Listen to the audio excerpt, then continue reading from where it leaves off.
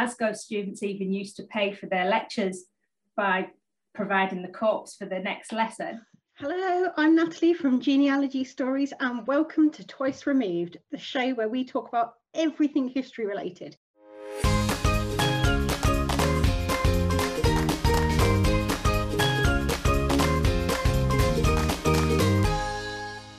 Hi Susie.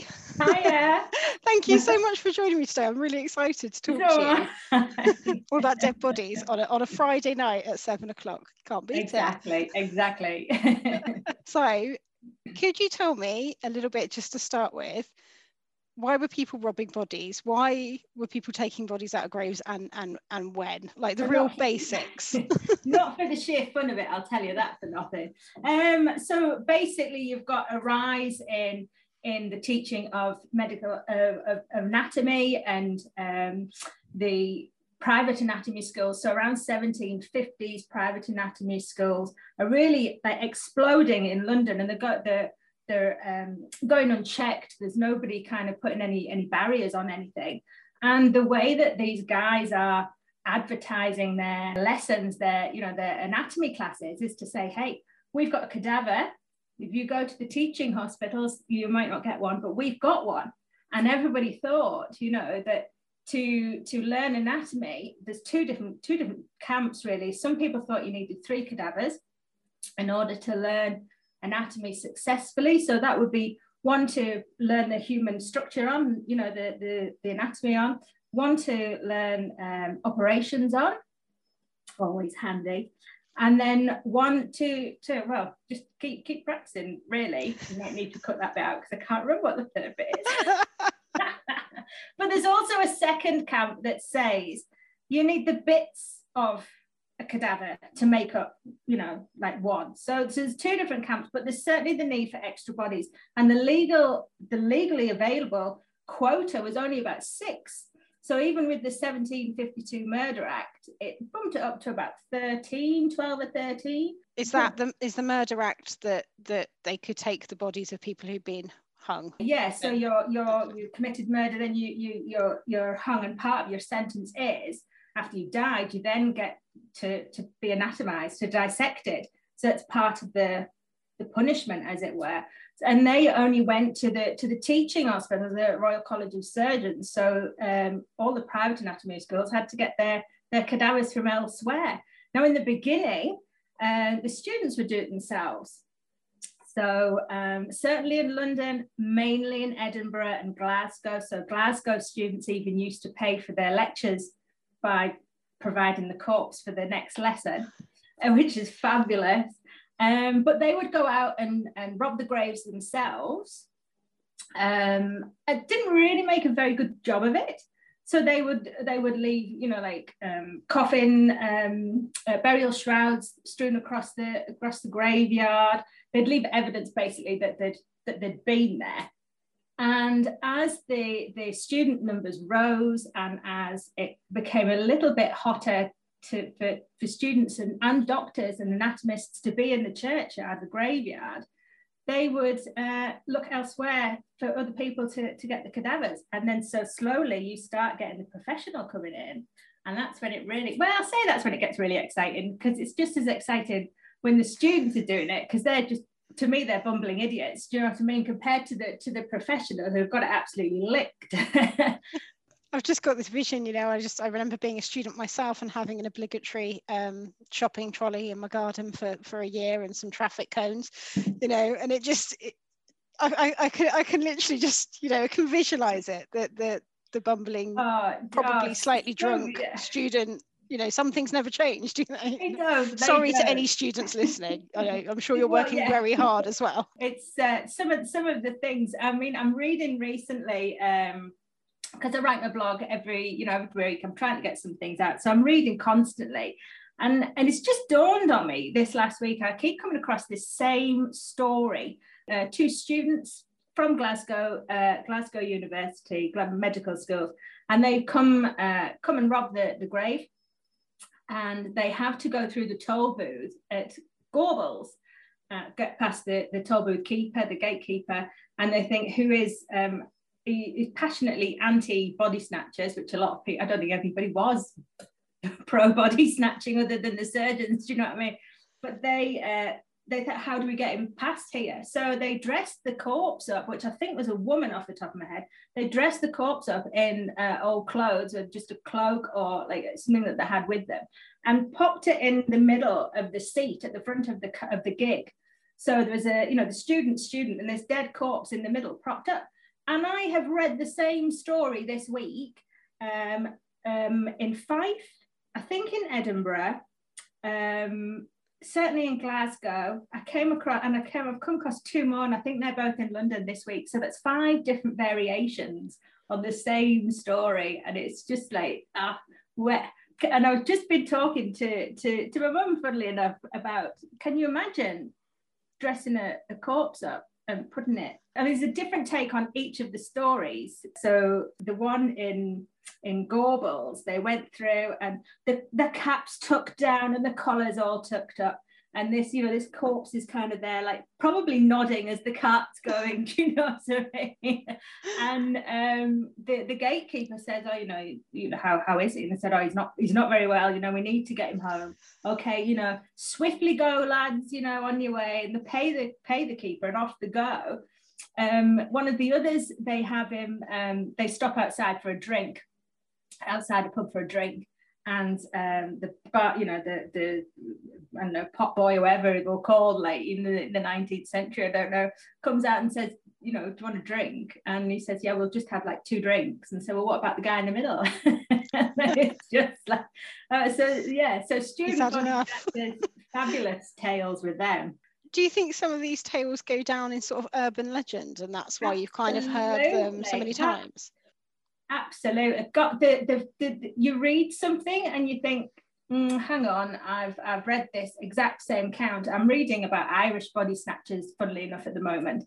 And the story's there, you think, hang on, this happened, in Scotland or somewhere in England. You know what I mean? There are whether they want to claim the story for themselves and have a little bit of, parish folklore. There is, I don't know if you've been following a blog, I did a post recently on Dandy Jim, who is from Eckford Churchyard. His is another swapping corpse in the gig kind of story. Dandy Jim is walking back from his sweetheart, goes past the churchyard on his way home and spots a lamp behind the gravestones, kind of wiggling around. Suspects it's body snatchers, sees their horse and cart tied up next to a tree, unties it and sends it off across the field. So he's let their getaway vehicle escape, kind of thing. As they're running across the field to try and find it and catch it and bring it back, he swaps places with the corpse that's already kind of tied in this sack, like and tarpaulin stuff, and lies next, like down by the side of the grave. I'm not quite sure what he does with the body, actually. That bit seems to have come out of the story. But he makes it up into the back of the cart, and they're there and they're trotting home, and says, but this corpse is a bit warm, isn't it? And then it says from that the story for Eckford Watch Tower is derived from that. It's been built because of that story. Do you know what I mean? And it's like, so people are like, they do big it up. Yeah. Absolutely. So you mentioned a watchtower there. Is that literally a small tower that's been built in a churchyard in order to kind of keep an eye out to see whether anyone's going to come along and rob the graves? Pretty much. It's a bit of an elaborate watch house. So you watch house, and you've probably seen them as you've been going around. If you've gone around graveyards yourself, usually they're just very simple structures. One side of the wall is probably built in the churchyard wall. If not, they're just rectangular little buildings, simple window, etc. And your watch tower is a bit more elaborate. So there's some great ones at St Cuthbert's in Edinburgh, Dalkeith and Eckford. So Dalkeith is in Edinburgh and Eckford just on the borders. They're nearly identical, little turreted style kind of, on chess sets as you get the little rook. Yeah. Is it the rook? Yeah. The castle. The castle one. Yeah. Of course it would be. The little versions of those. I think it was more what you could afford. A lot of places probably repurposed buildings.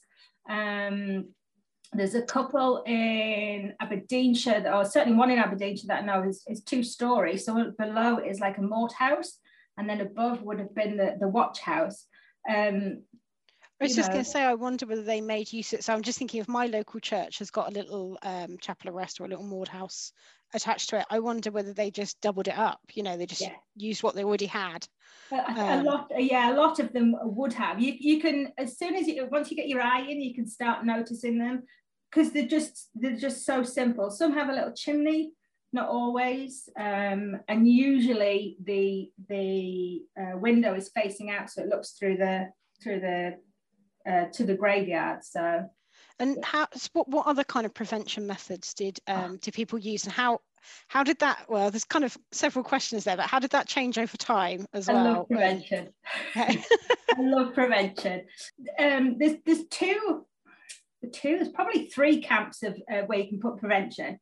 You've got your poor prevention, so those that wouldn't have been able to afford anything like the Mort Safe, Mort Stone or caged lead that I'll tell you about in a second. So your poor prevention was more a bit more like just putting them off if you could, really. So they tended to put straw or stones into the soil as they put it back into the grave, mainly to slow down the digging, make a noise, although they did use wooden shovels, so but mainly to slow down the digging. And then if they didn't do that, what they would have done on the mound, they would have put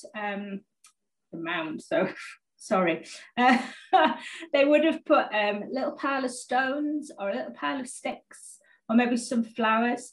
There is a tale where body snatchers targeted the grave of wasn't a pauper, but it was someone who couldn't afford any luxuries in the body snatching prevention world, and they placed some flowers over the grave, and he stole one and had it as his buttonhole as he sauntered off.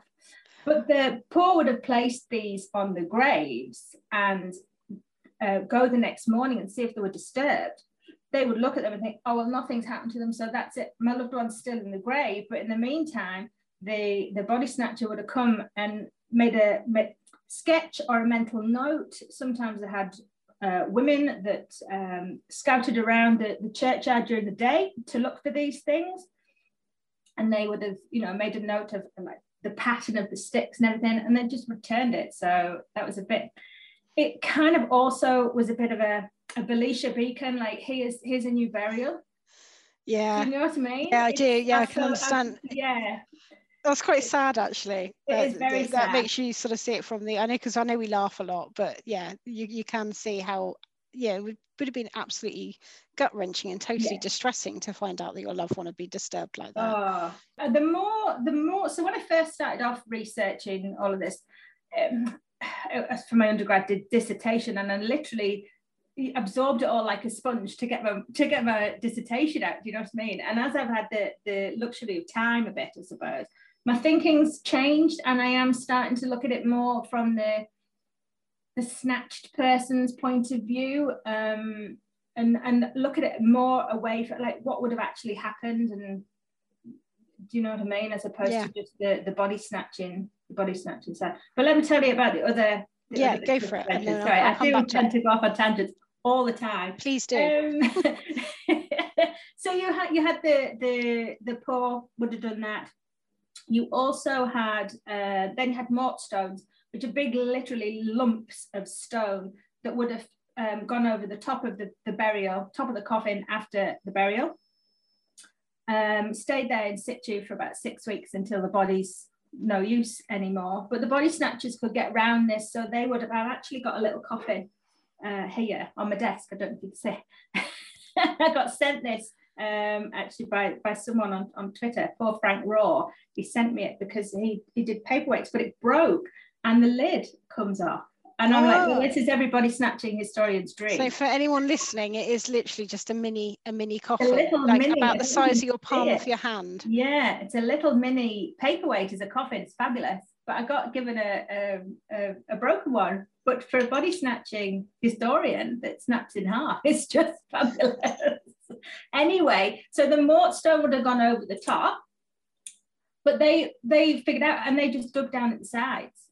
Okay. So they broke the sides, and they could get into the coffin that way. And was a mort stone literally a really, really heavy stone? Absolutely, yeah, just a big lump. So it still would have been put into situ, probably with what we call lifting tackle, which was like a tripod, and it would have had chains or ropes from the center and hooks that would have hooked onto the stone to lift it off. They developed into the mort safe. So typically the Aberdeenshire mort safe with the iron skirt around it. Okay. Yeah, I'll send you some pictures for that, obviously. And they're typical to Aberdeenshire. So you've still got the heavy mort stone on the top, but the skirt, which goes about 16 inches into the ground, is designed to stop them getting at the side. That's a long way as well. It is, especially to have to dig with a wooden spade. Yeah, well, they would have just seen it and thought, yeah, and left it alone. There are some that I have read accounts where the mort safe has been removed, and then years later they've gone to bury somebody else in the same grave, and their coffin's empty, and it's like, how have they got in there then? See the vampires exactly. They would have definitely. I know they would have got in. They would have got in. They were very, very cunning. But these I'll send you a picture of the Bolton mort safe as well, which is probably one of the best examples. I think there's I can't remember how many holes around the sides, but iron rods used to drive down into the side. So where Aberdeen's got the skirt, the others you would have had two halves, like Ayrshire mort safes in two halves. And these clasped literally like around the top and the bottom of the coffin like that. And then iron rods would have gone in, thrust down and into the soil as well. So almost like a trap, almost like a clasp, very much. Like a bear trap. Yeah, like a cage, yeah. Yeah. And they were left in situ again for 6 weeks and then pulled out and then reused. You've also got another style, which is like an iron coffin, more like a sheath, that was a thick iron, really heavy iron over coffin, as it were. So your coffin's buried, and then this other coffin goes on top. It's left there again for 6 weeks, and then it's pulled off. Okay, so they wouldn't keep it on there; they'd reuse it. Yeah. So go on. Did you hire it then? Okay. Well, there's two. So you could have had the parish mort safe. So the ones at Aberfoyle in Stirlingshire would have been a parish mort safe. Ayrshire, the Ayr mort safe. Bolton. So they would have you'd have had a subscription. So you'd have, a couple of pence a week. They'd have a joining fee, a couple of pence a week, and you would have got to use the parish mort safe. Not quite sure what they would have done if a couple of people died at the same time. But some of these places did have, Anstruther, I think it is, had about 3 or 4. There's quite a few places that would have wrapped them up, got quite a few, especially if they're around the anatomy schools. So like round Aberdeen had quite a lot, individual parishes had quite a lot, and people gifted them as well. So there is in St Fittick's in Aberdeenshire, just on the coast, gentleman gifted a mort stone there. There was a very famous snatching there, actually, by some student body snatchers. They stole poor Mrs. Janet Spark a few days after Christmas, and I don't know why I'm laughing. It's just because the story's quite funny. Well, it's not funny. It's my coping mechanism. And I know what you mean.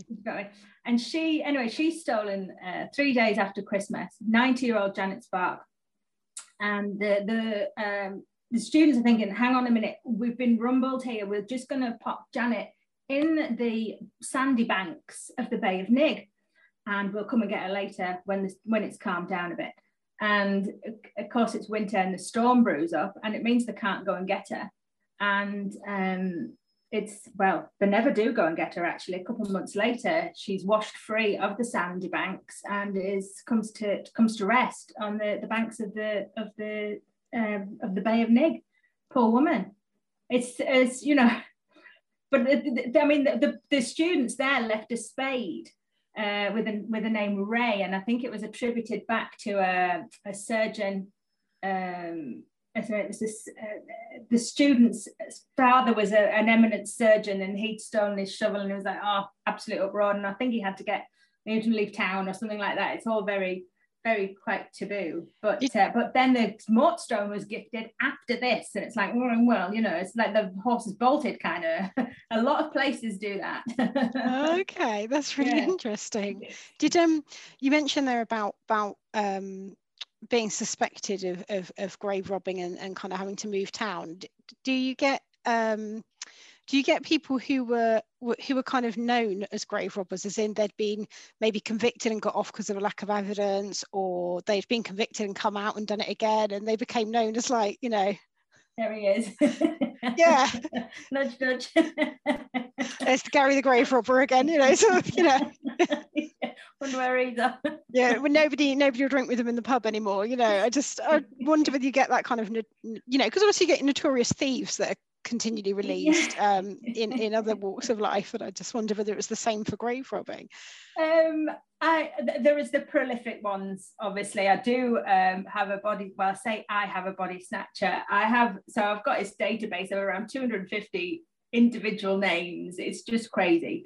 And I was actually hoping you were going to say to me, what's your family history research like this when it started? Because I was like, I haven't got one, but this is it. This is my family history.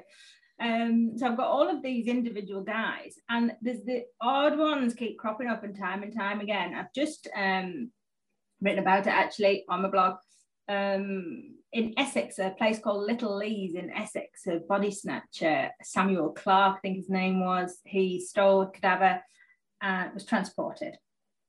Unusual, so he's probably stolen, I can't remember if he stole grave clothes, he probably did, transported. Turns up again about 17 miles away, 7 years later. And in the newspaper, it says, you know, this Samuel Clark, he was transported for the very same crime. And here he is, he's literally walked off the boat and started straight again, which I think is quite, I'm like, that's gold dust for me. Do you know what I mean? Not so much for the person that's getting snatched, but for me. It must have been, I'm guessing it must have been quite lucrative then. You know, massively. To be transported massively. And still want to carry on with it. So how much could you earn for a body? So as demand grew, obviously prices increased. So in the beginning, when you're around 1810s, when it really starts to pick up with the professional, you're looking at about £4, 4 shillings for an adult. That's anything over 3 feet. And then anything smaller than that, so the terminology is a small, large, small, or a fetus would have been 3 feet or shorter, and they would have been priced by the inch. And as time's going on, certainly, so like in 1816, there's a lot of, not gang rivalry, but the anatomists in London are trying to get the supplies from elsewhere, because the prices are getting hiked up by this prominent gang in London called the Borough Gang or the Crouch Gang, and they're driving the price up because they know that their commodity is really valuable, and so prices are eking up. And so around 1816 you get the Great Cutting Scandal, and then prices have gone up to 12 guineas, I think it is. Hang on, I think it's 12 guineas. 6 guineas, doesn't go up till 12 till later on. Okay, how much was sort of 6 guineas? What could you buy with 6 guineas? What we need to do is pop onto the National Archives. Yeah, I was just going to say National Archives. I know, because then you might not need to cut it, because it'll be interesting. So yeah, there's the National Archives currency converter tool, which is basically a bit like your foreign exchange currency converter, but it converts money either old to new or new to old.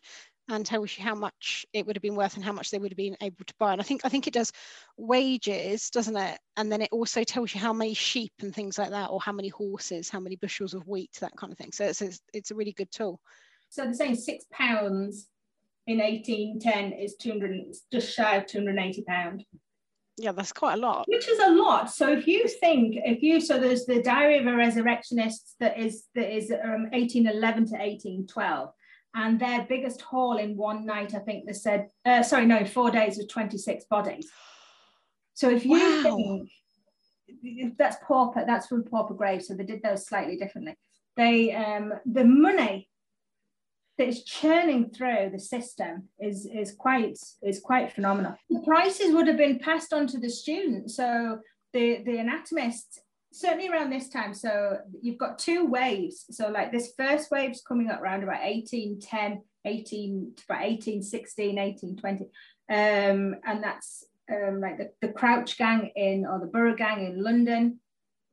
And they're driving prices up, and then it kind of dips and just kind of steadies away, and then bang, you get Burke and Hare.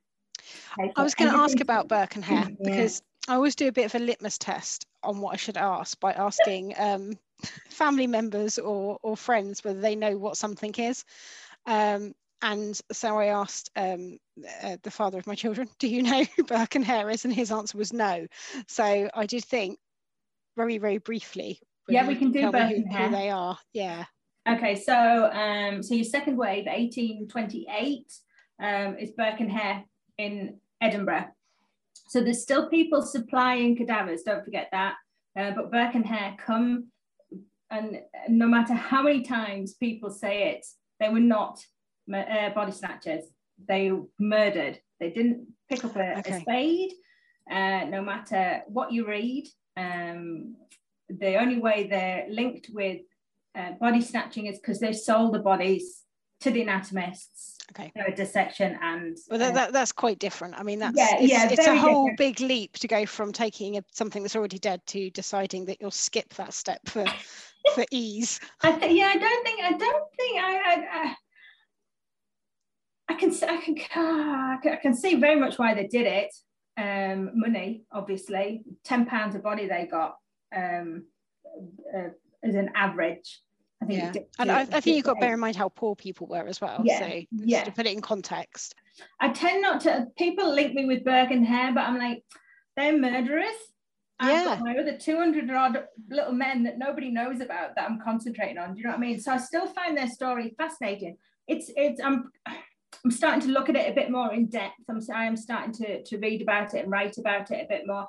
By no way an expert on the Burke and Hare thing. I'm intrigued that there is a body snatcher that I do research, is Mary Andrew or Andrew Merrilees, who was supplying Robert Knox, who's the doctor that Burke and Hare sold the cadavers to, at the same time that Burke and Hare were. So he's still getting the murdered victims of Burke and Hare, this doctor, but he's also getting the usual supply from Mary Andrew, who has a gang of three or four in Edinburgh, and he's Edinburgh's most prolific gang leader, as it were.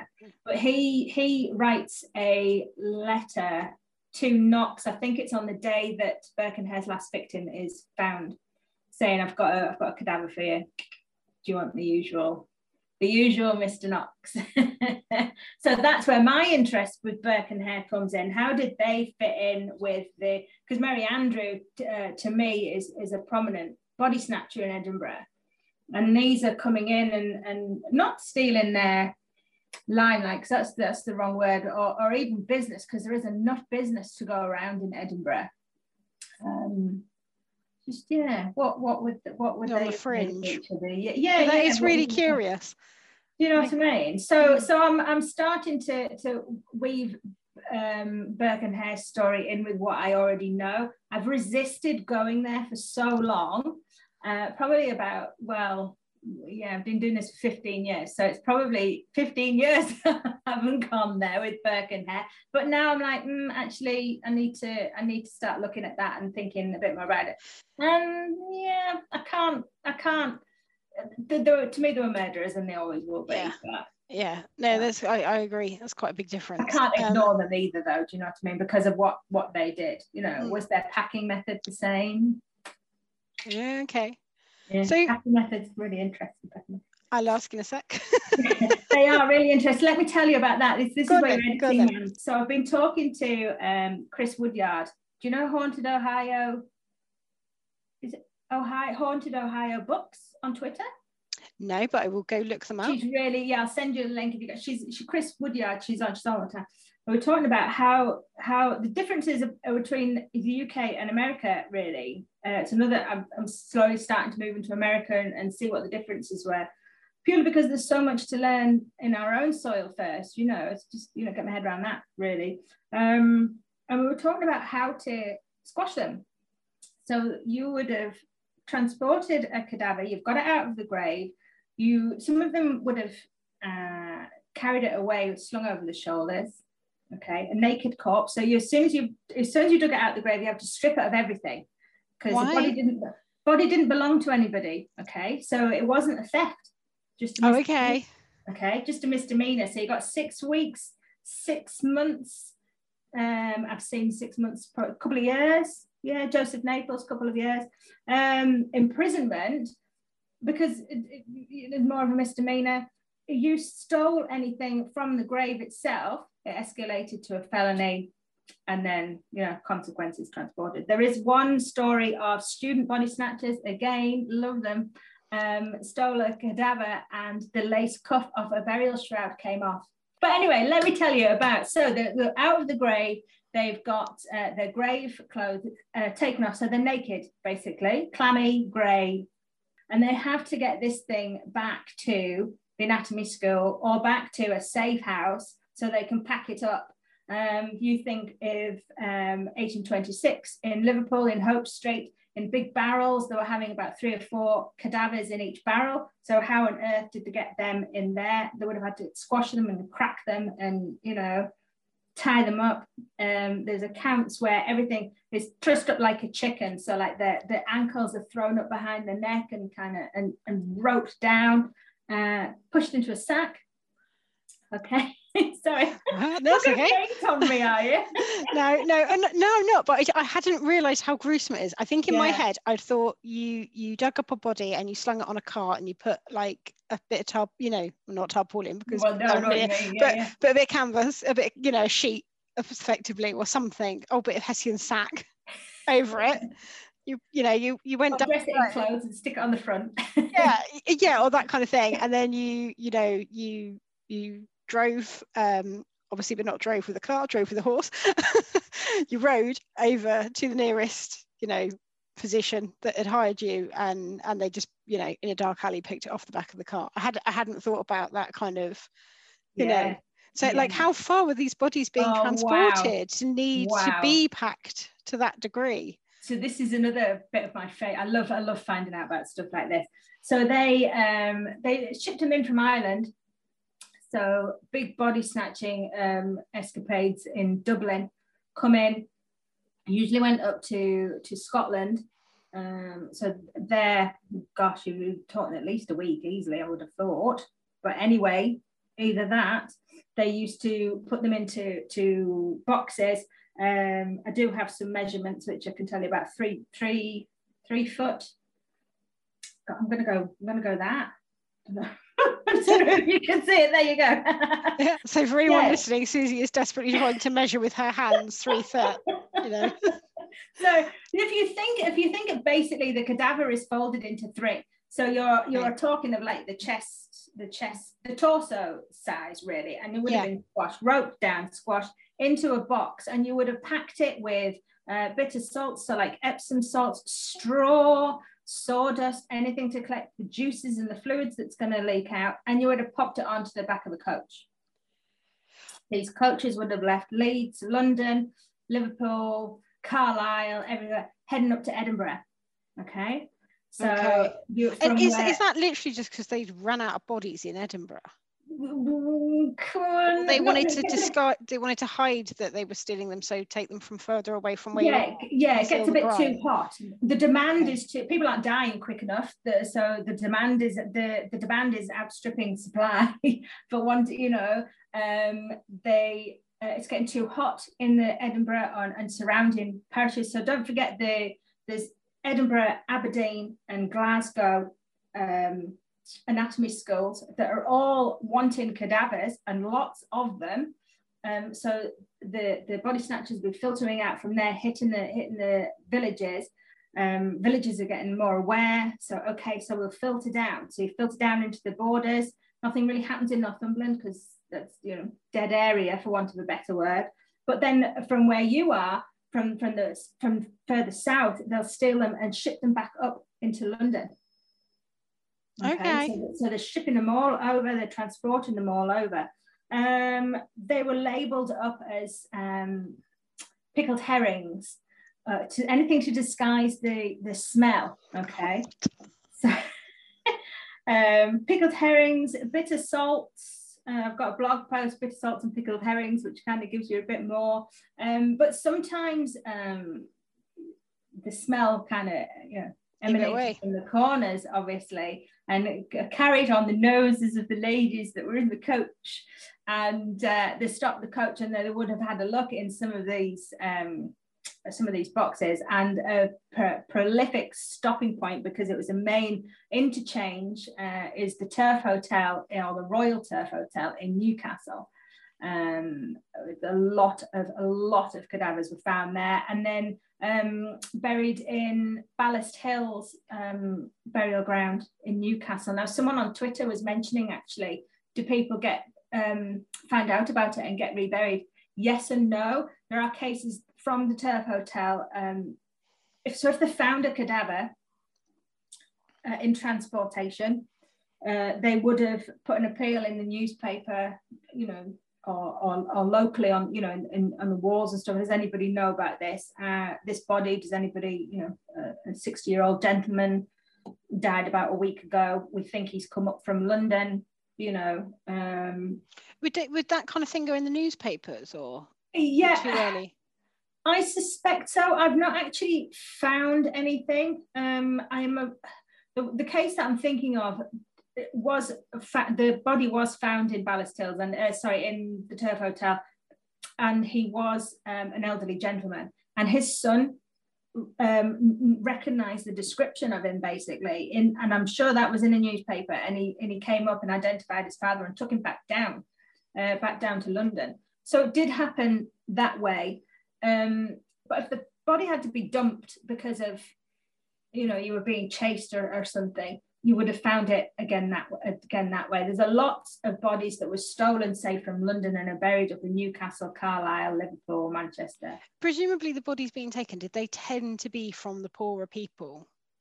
A lot were. Because it was so much easier. They didn't have the money to put on a more safe, for example. They just had the flowers or the stones. Okay. And also pauper burials were different. So they would, where a usual burial, they would have gone in and targeted the fresh soil on top of the mound and gone in and dug like a shaft down the head end, broken the coffin lid open. So they would have put sacking across where the edge of the shaft was, really, and they piled the soil over, onto the foot end. Put sacking down, and then crowbar the lid open so it would snap, usually across like the shoulder area, and pull the cadaver out that way, leaving the corpse, the coffin inside.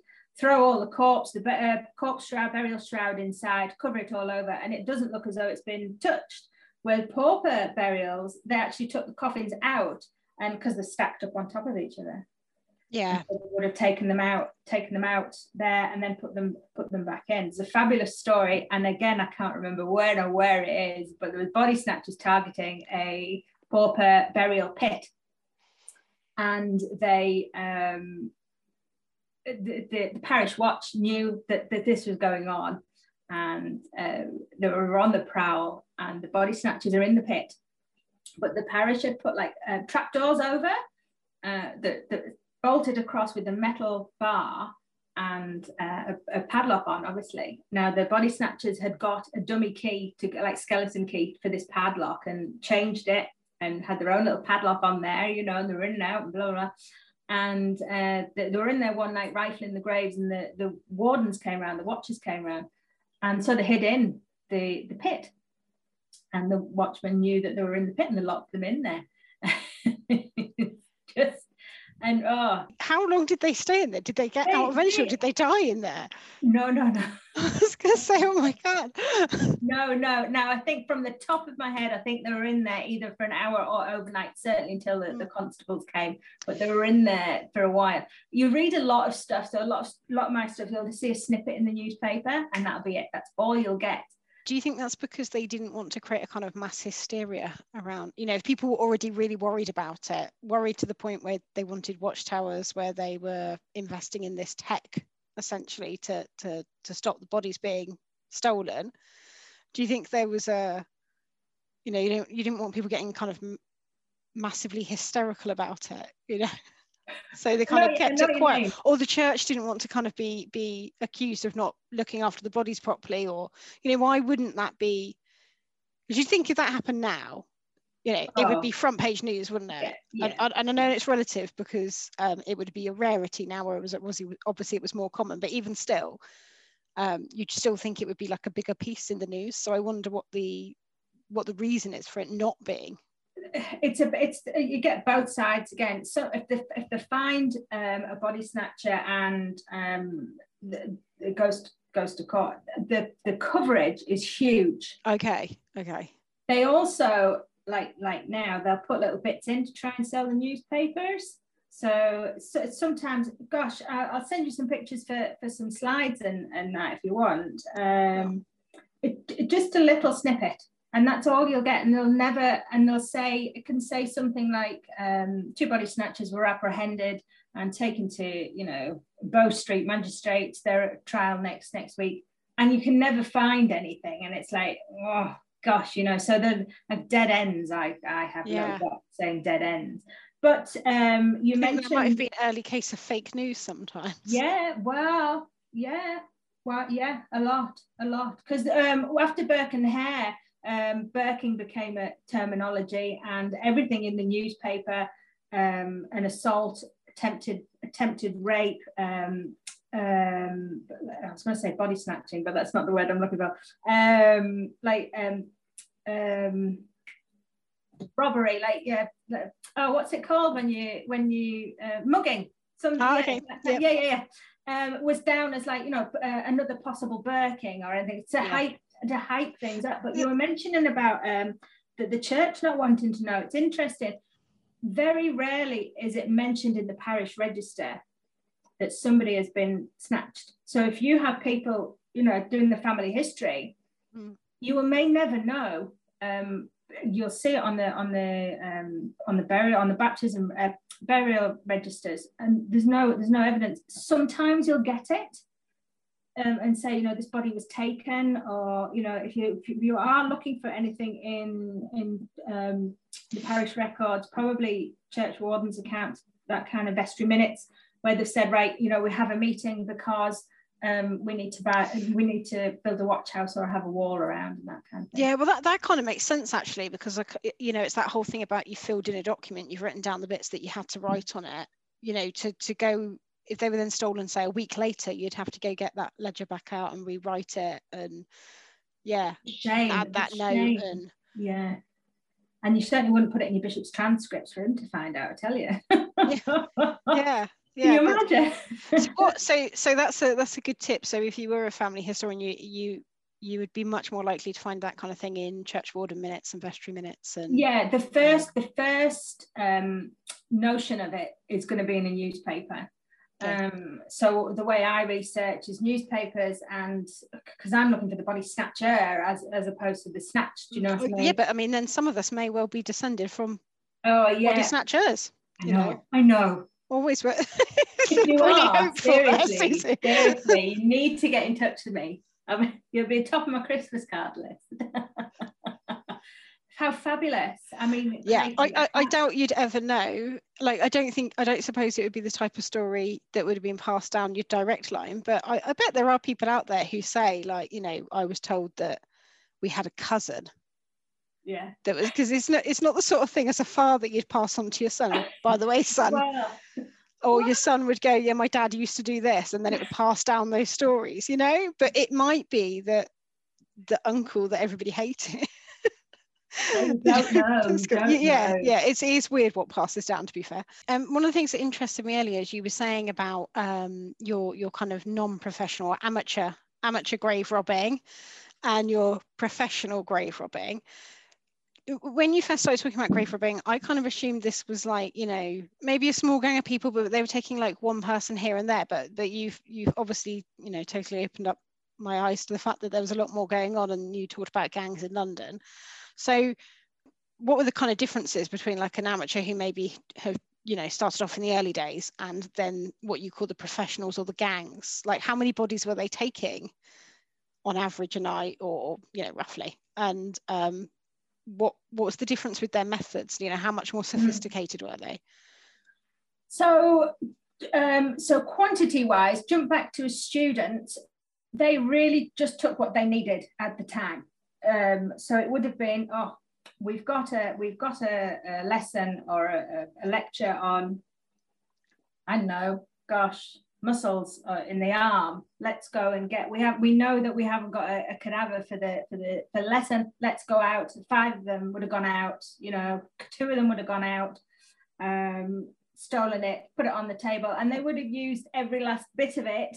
You know, there's accounts where they would have kept them in tubs of brine. Yeah. And you fish around and see, right, well, yes, well, there's an arm. Yep, the heat, that doesn't seem overly worked. I'll use that. I know that's so gruesome, but I can't help thinking, but if you didn't do that, like, how were they, how else could you possibly learn? You know, I can see the logic, you know, yeah. And that thirst for knowledge as well, to know how the bodies worked in a time where you didn't necessarily discuss it openly at the dinner table. The thirst for knowledge is ridiculous. You can really see, especially when you start reading like the wider subject. So, like, I don't know if you've read Wendy Moore's The Knife Man, and Druin Burke, Digging Up the Dead. So it's about Sir Astley Cooper. He was a, you know, body snatchers ally kind of thing. It has a fabulous story, and the thirst for knowledge for the early anatomists is phenomenal. And they really didn't stop at you know, getting, if they wanted a body, they would have gone out and got it. So the students, getting back to what we were saying, the students dug up literally what they needed. In Aberdeen, you have the Aberdeen Medical Society group of students. They're ticking along quite nicely, and then, you know, stealing the odd dog that they need to, if they need to have a little practice of a dissection. And then all of a sudden things dry up, and they're like, oh, well, what do we do here? Our society that we were supposed to be studying, you know, at night and having a little bit of extra dissection classes, we've got nothing to dissect on. So they were actively encouraged by the founding members to, you know, it's all right, it's going on down here, mate. Get yourselves out and nick a couple of bodies and you'll be all right. So it was very much we need it, we'll go and get it. Yeah. As it went on, so around about the turn of the century, so around about 1802, it's about 1810, it really starts to ramp up and the professionals come in on the scene. Mainly the gang in London that we were saying, they're very slick. So before, the student would have gone in, dug up the coffin, probably pulled the coffin out, left all the stuff all over the place. You know, somebody had gone to the parish church the next day and thought, oh my God, we've been targeted, kind of thing.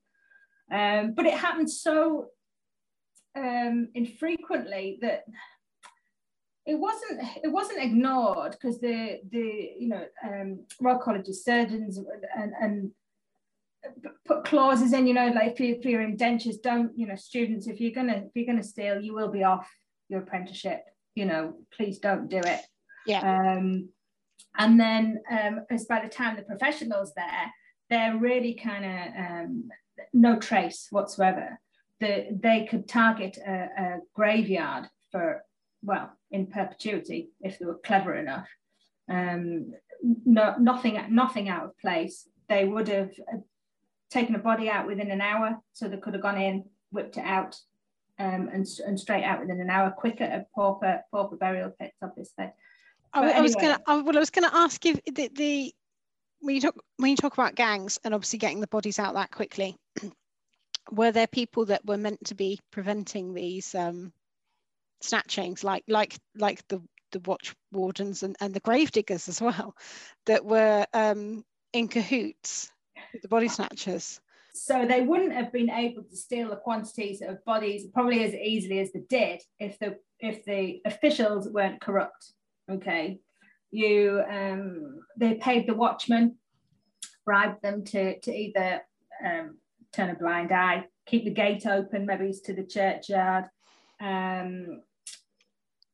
Some of them they bribed not to actually bury the body, so they would have had the funeral, but as they were filling the soil back up into the grave, they would have moved the body up with the soil, so that by the time it got to near the top, just a thin layer of soil would have been over the cadaver, already in a sack, ready and waiting, to go. Policemen would have been, or constables would have been bribed. The coachmen, carters, would have been bribed to get them all through the city.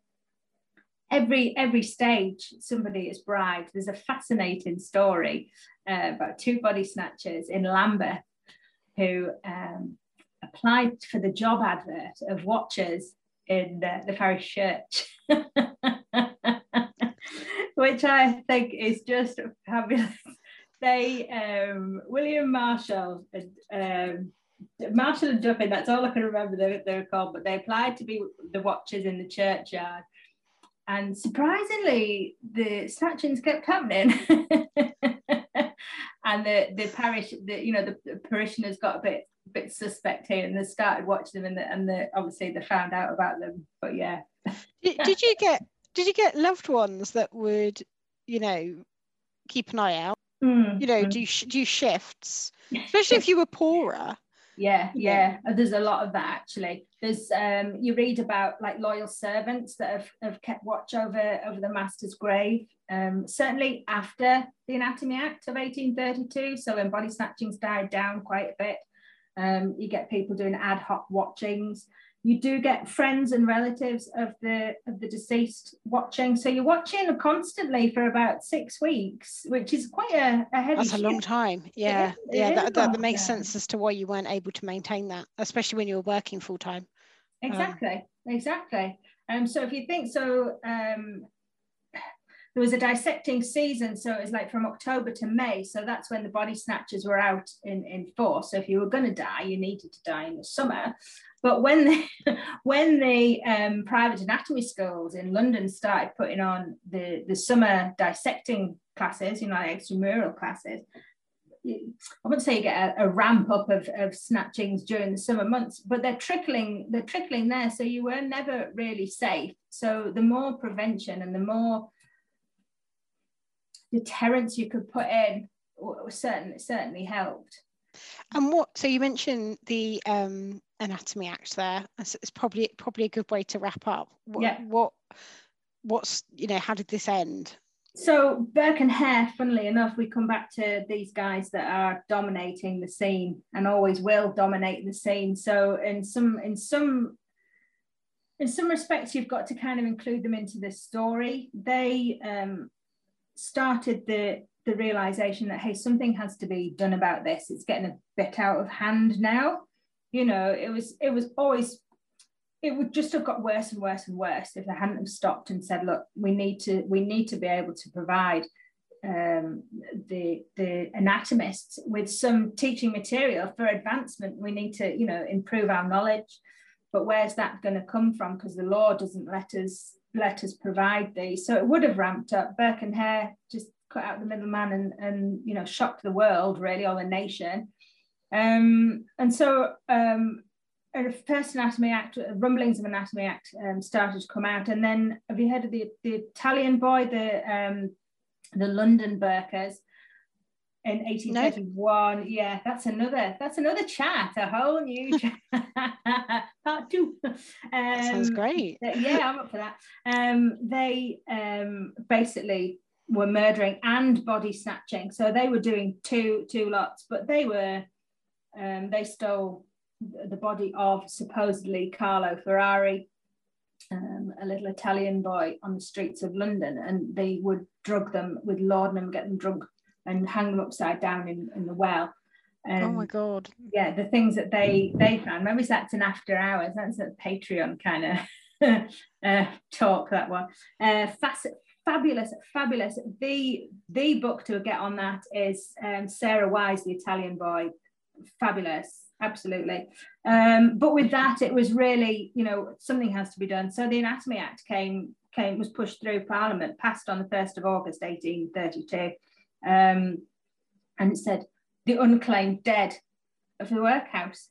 So somebody had to take the brunt of it, and it was the unclaimed dead, already happening in the likes of in Paris. The unclaimed dead, corpses, body snatching over there was literally was unheard of. I think was it 5 francs for a body or something? Really, it's probably extortion. I don't know, but really low price. Do you know what I mean? Yeah. So were there female body snatchers? What kind of things did? Yeah. And if not, what other kind of roles did women? So women were mainly used as scouters. So in order to steal a body, you need to find out where it is, obviously. The gangs did go around and wander around, certainly on a Sunday, because that's usually when the funerals took place. And so they would pretend to be mourners and wander around. The women could get closer to the mourning party. They could find out what the body, what did the deceased die of. So if it was, a disease, they might leave it. If it was a particular unusual ailment, they say, right, well, we'll target that one then, because that'll bring us more money. You say about disease. Did body snatchers used to worry that if they dig up a body that's got a disease, something in things like scarlet fever, where it's quite contagious? I wouldn't say worry. Would they think I'll leave that one because it died of the plague? It's not the plague, obviously, but you know what I mean, because it died of something highly contagious like measles or there's smallpox. I'll leave that one because I don't want to get that. I'll lift it up with the end of your shovel. Sorry, that's my humour. Sorry. No, it's okay. I've got quite a dark sense of humour as well. Editor man, cut that out. There's a case of a body snatcher being caught, and I think there's 2 of them actually. Went to the magistrates' court, the local lockup, and the cadaver went with them. Went into the cell, and there was that much of a mob. They said, "Oh, by the way, the body that's got cholera." And the whole place just cleared, they said, so then they used it to make their escape, obviously. But I don't know of anywhere. I know where they've dug up cadavers that they thought were going to be fresh, but haven't quite been so fresh when they've dug it up. And so they've chopped an arm off, because you could still sell that. They'd knocked the teeth out, maybe chopped the hair off, make from wigs. So there was things, or maybe chop the head off. That was a popular one. So it was quite popular. No, it was quite. Yeah, no, sorry. I might do an after hours take, like an extra. But what? So they would chop heads off. Yeah. So Joseph Naples, a member of the Borough Gang in London, his speciality, as it were, was chopping heads off and extremities. And selling. You could still get some money for them. All body snatchers worth of salt would have whacked the teeth out with a bradawl beforehand, because you could sell the teeth to the dentist. Don't forget that, George. Because your fake teeth were real teeth. Exactly. So they're all, majority of the higher. My God! I just got visions of these wealthy people who've lost teeth, who are walking around with a dead man's.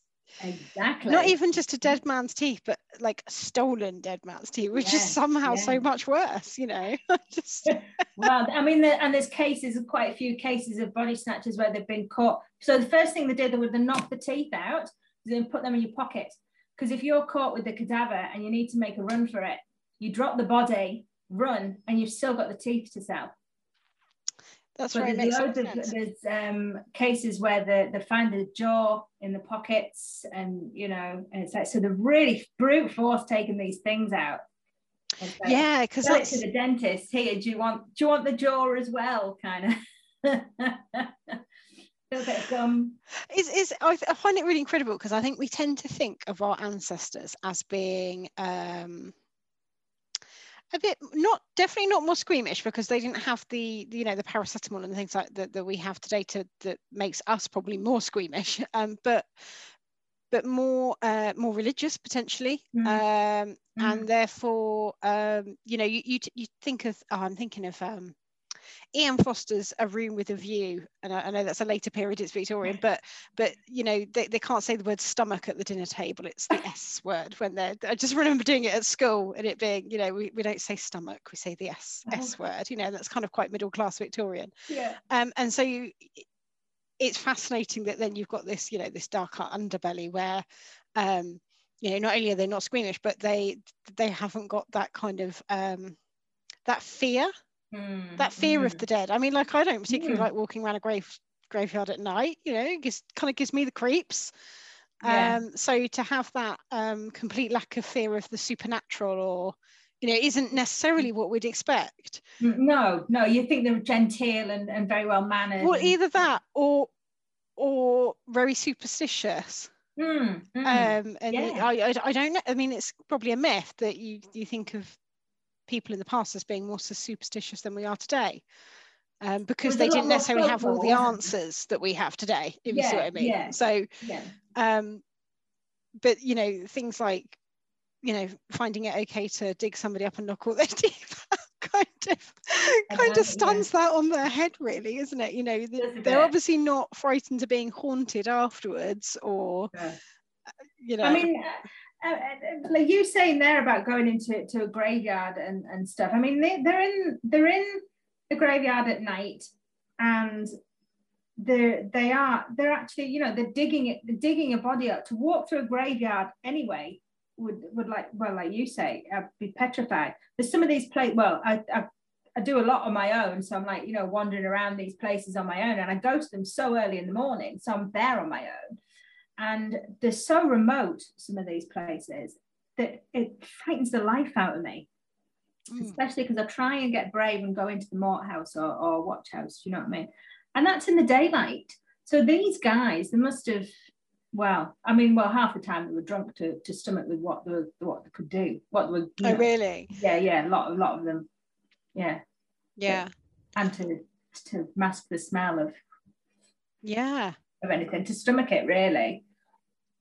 Well, look, I will have to wrap it up there. Otherwise, I could chat to you all night. It's been amazing. Well, if you want to do it again, seriously, I'll there's so much to talk about. That would be great. Thanks so much for joining me, Susie. It was really great to talk to you. I will make sure there is a link to your blog in the notes, and all the fantastic resources you've mentioned. Thank you very much. Thank you very much. It's been excellent. Thank you, Natalie.